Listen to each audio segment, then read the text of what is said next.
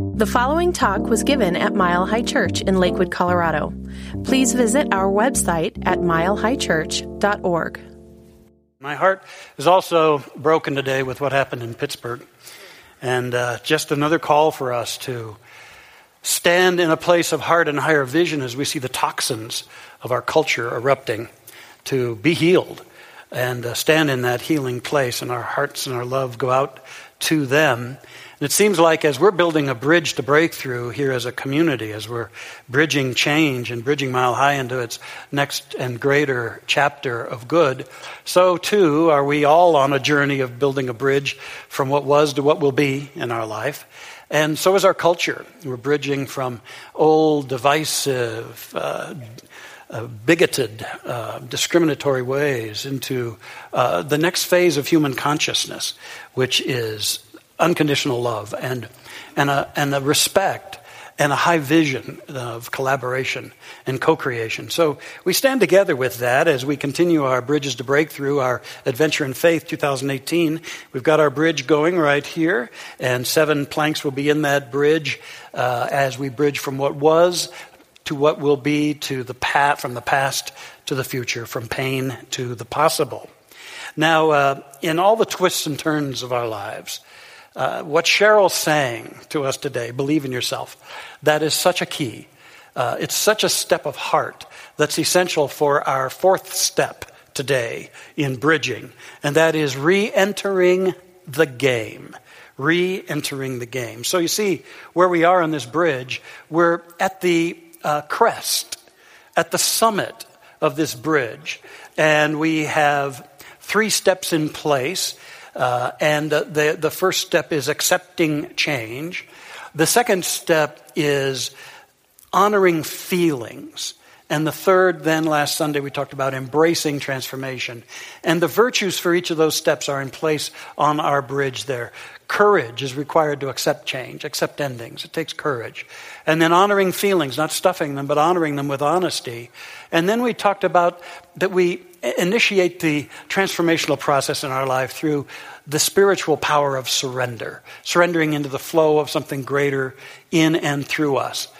And so then we're right at the crest of this bridge, looking forward into what we sense is the new, and what we sense can be breakthrough territory for each and every one of us.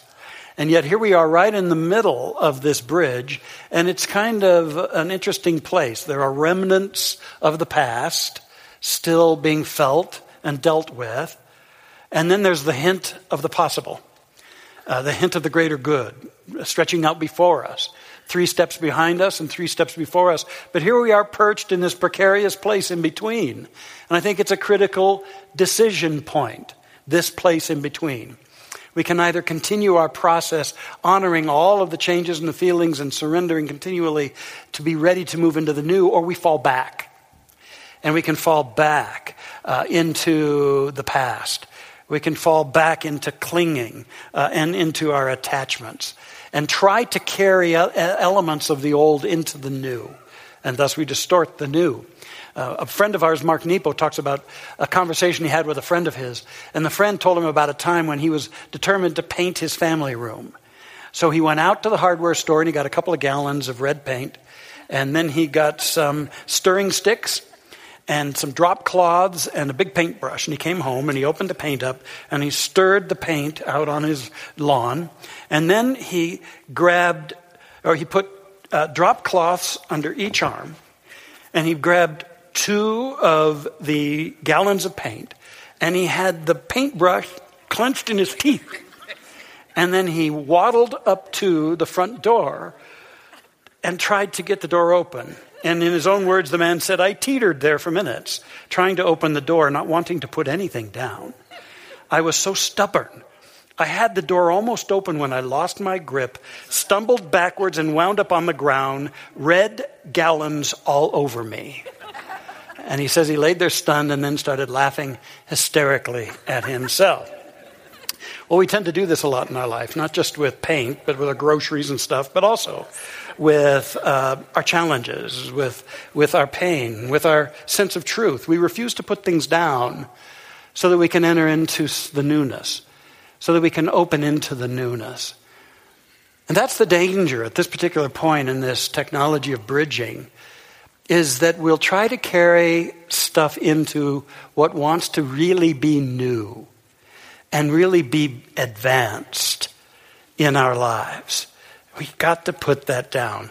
It's so easy to drag old fears in more than anything else. I mean, having felt pain, we fear feeling new pain and we try to insulate ourselves. Having weathered change, we actually get paranoid more about new change and we become more attached and more rigid. Having grieved, we fear opening our hearts and we close them down. And having lost the familiar, we drag in fear and we fear the new, we fear the bold, we fear the unexplored. And as I shared last Sunday, these are phenomena in consciousness, but they have a physiological correspondent in our brain. You see, it's the limbic brain, often called the old brain, that is wired, deeply wired and programmed around fear and survival. And the limbic old brain hates change. In fact, that's the part of the brain that simply hates, period, the old brain.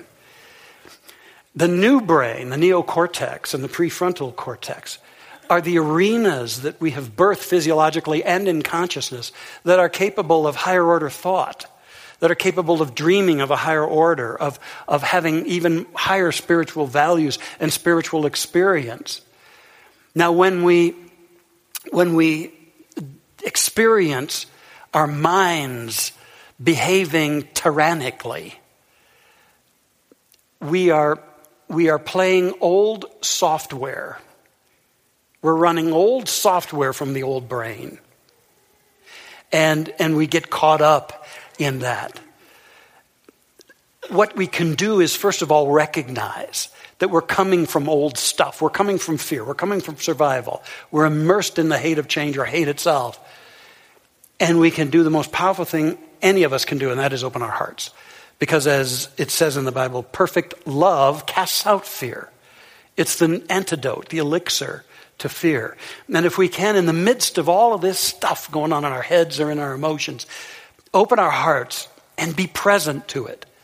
As I said a couple of Sundays ago, to simply have the strength to witness the junk coming up in ourselves or in our culture. To stand open-heartedly and see the junk, but not get pulled into it. But to see it for what it is. Not get drug into the stories or create new stories about it. Not to sink in it, but to stand witness to it from a place of heart.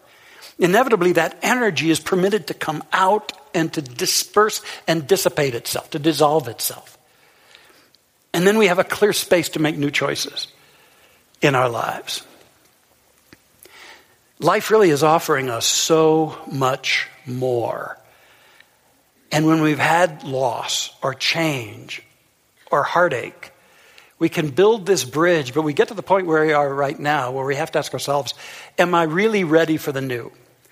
Am I really, really ready to go into profound newness and not carry a bunch of the old stuff with me, try to get it in there too? Am I really ready for that? It's kind of like folks, some elect like sitting on a bike with the kickstand down. You know, it looks good, but it's still paralyzed and pretty much ineffective. We're called to really move into the game, re-enter the game. One of my favorite illustrations about this that I hold in such great compassion, because perhaps we've all had a similar experience symbolically, is that of a man named Roy Riegels. Now, Roy was a tremendous football player. He was an All-American football player and captain of his team. He played for the UC Berkeley Bears.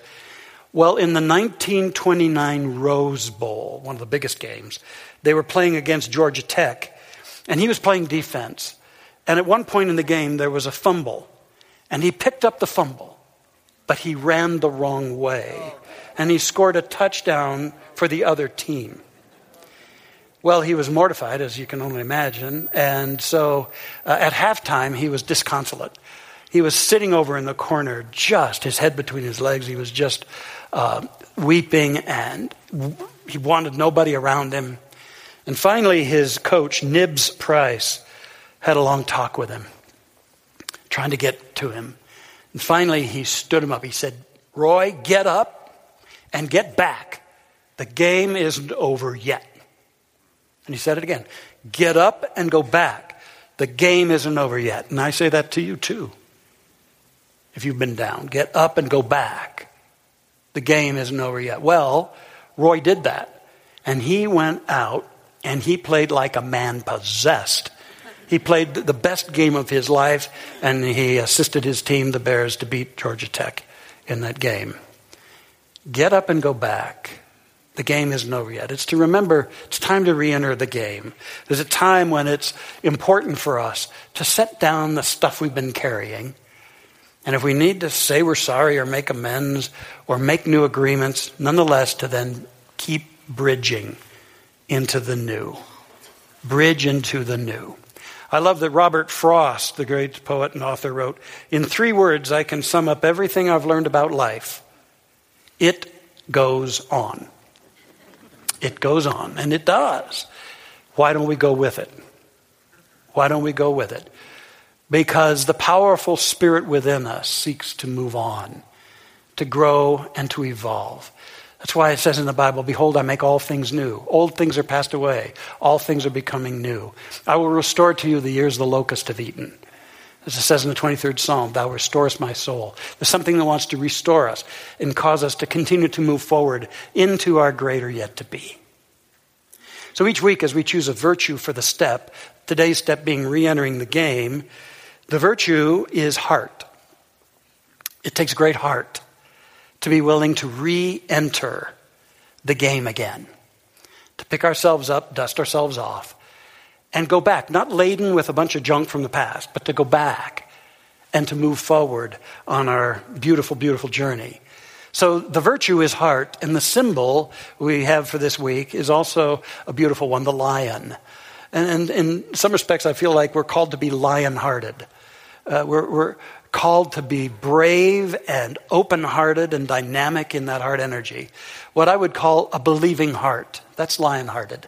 A believing heart. And I want to invite you today to bring a believing heart in 3 ways this coming week. First of all, a believing heart to reclaim dreams. To dust off rejected dreams and reclaim them. Perhaps you were told it wasn't possible. You weren't good enough. Perhaps you've been cowering from some old mistake or regret. But life eventually says, get back in the game. The game isn't over yet. To reclaim that dream and keep moving on the bridge. I feel like we're in a time of reclaiming a dream for America as a land of inclusion and compassion, as a place where all are supported and the potential of all is brought forth. A civil and heart-centered society. I hold that dream, and I'm not willing to let it go. And I'm willing to stand for it, as we all must stand for our own dreams in our life. I'm thinking of Stephen J. Cannell, who struggled as a youth in school. In fact, he flunked first grade. Now, I don't even know how that's feasible, but he did. And he flunked fourth grade as well. And he was thrown out of a lot of private schools. And in fact, he graduated finally, compassionately, at the bottom of his class. And he was told he really couldn't amount to anything. But then at age 35, he was diagnosed with dyslexia, which has nothing to do with anyone's intelligence. He was a very intelligent being, and he'd always had this dream of storytelling and writing. And so once he was diagnosed, he felt a new freedom, but he reluctantly went into the family's business, which was interior design. But he kept being bugged by this dream within himself. And so finally, he decided to write a story for a television show and present it. And it was for the show Adam 12. Anybody remember that? Yes. Well, I know what generation you're in then. Yeah, and I know the rest of you get to Google it. But he wrote an episode for Adam 12, and his career shot off. He became the most prolific writer of television shows ever, He's won Emmys awards. He's got a company that has prospered over $1 billion.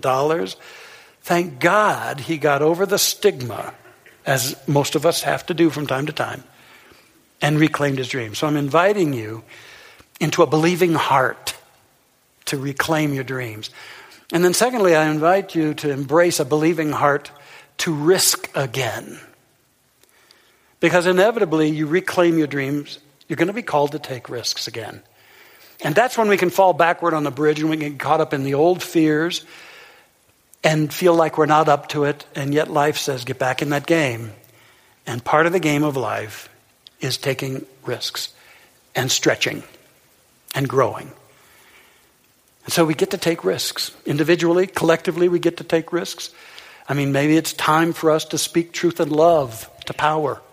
I believe it's time to speak truth and love to stupid when it's expressed out there. And to take that risk from a compassionate place, to speak of a higher good and to stand for that, to be that willing. I'm thinking also of the great Joan Rivers. Remember her, the comedian Joan Rivers? She was turned down by nearly every agent she applied to have serve her. And finally an agent accepted her and booked her into a show bar in Boston for $125 a week, doing 2 shows a night. And she got a crummy hotel across the street, but she was happy to have a job. She did her first set on her first night, and the manager came to her and fired her right then and there. And she was mortified. She says, I fired from my first job. I went back to my crummy hotel and collapsed. I literally could not stop crying. I cried as I stood under the shower in that filthy tub, my feet protected with socks. The curtain opened so that the killer from Psycho could not stab me. And standing in that dirt-blackened tub, I no longer knew whether the thing inside me struggling to get out was talent or an obsession. But I didn't give in. Well, she got a different agent and got fired from a second job. And that agent left her. And then she tried everything, but little worked. Her mother told her, hey, you've got no talent. Stop wasting your life. A really powerful agent told her she was too old. But she just kept going. She was 31 years old. She just kept going. And she slept in her car. She lived out of a single suitcase. Her telephone was a payphone in the Grand Central Station. The talent coordinator for The Tonight Show rejected her, but she would not quit. And then finally, at that age of 31, things started turning, and she became recognized as a great comedian. Then she got her own talk show, and it won an Emmy, and she became the first permanent hostess for The Tonight Show. And then she wrote a book, and as you know, she did some of the pre-show commentaries for the Oscars and the Golden Globes and those kinds of shows, and just had an incredible career before she passed in 2014. A 50-year incredible career because she wouldn't give up, and she kept risking again and again and again. She said, some see success as a lucky lottery ticket that one chances upon. It is important to note in my case that I was 31 years old, 31 years of hearing no, 31 long years before the acceptance began, and that even in my darkest moments, I knew instinctively that my unyielding drive was my most important asset. And so she says to us all, never stop believing, never give up, never quit, never, never. So I'm inviting you to have that believing heart, and you've got it, to risk again. And then finally, to have that believing heart to recommit unconditionally. To recommit. You know, in some respects, I think we have a society built more on attachment than commitment. And we get attached to our comforts, attached to our viewpoints and belief systems, productive or not. We get way attached. But commitment is of a higher order. You know, commitment is to heart and to values and to a vision of what's possible and for the good of all. And I'm inviting you to explore what's your commitment to your life and what's your commitment to the grand experiment we're all a part of. And to commit without the need for guarantees. And some people withhold their commitment, stay attached to the past, attached to their fears, attached to their lesser opinions. but to commit, and to do so without even knowing how, without guarantees in this life. To commit, to let life unfold in a higher and grander way. That's what gets us going across that bridge, is to recommit unconditionally. Naomi Remen, a great physician and psychiatrist, tells about one of her patients who was a young man who got separated from his skiing party in the mountains, and he was lost for 3 days, but miraculously he was found and he was still alive. But he was experiencing frostbite and severe gangrene. And they thought that both of his feet would need to be amputated, and yet his left foot improved. However, his right foot deteriorated more and more. And yet he was so attached to that, he couldn't see himself without a limb, and he was refusing to have the amputation. And meanwhile, toxins from the gangrene were flooding into his body. And he just kept refusing. His family was desperate and so upset, but yet he flatly refused to have the procedure.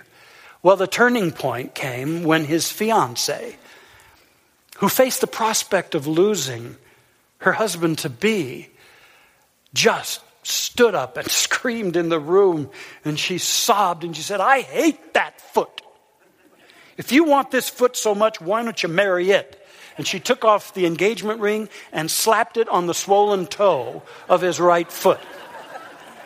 She said, "You're going to have to choose. You can't have us both." So the young man sat there looking at that engagement ring on his toe, and he scheduled the surgery, and he had the surgery, and he went forward in his life. What's it? Attachment to what was, attachment to littleness, attachment to what's worn out, attachment to what has ended, what needs to change. There's a higher state called commitment.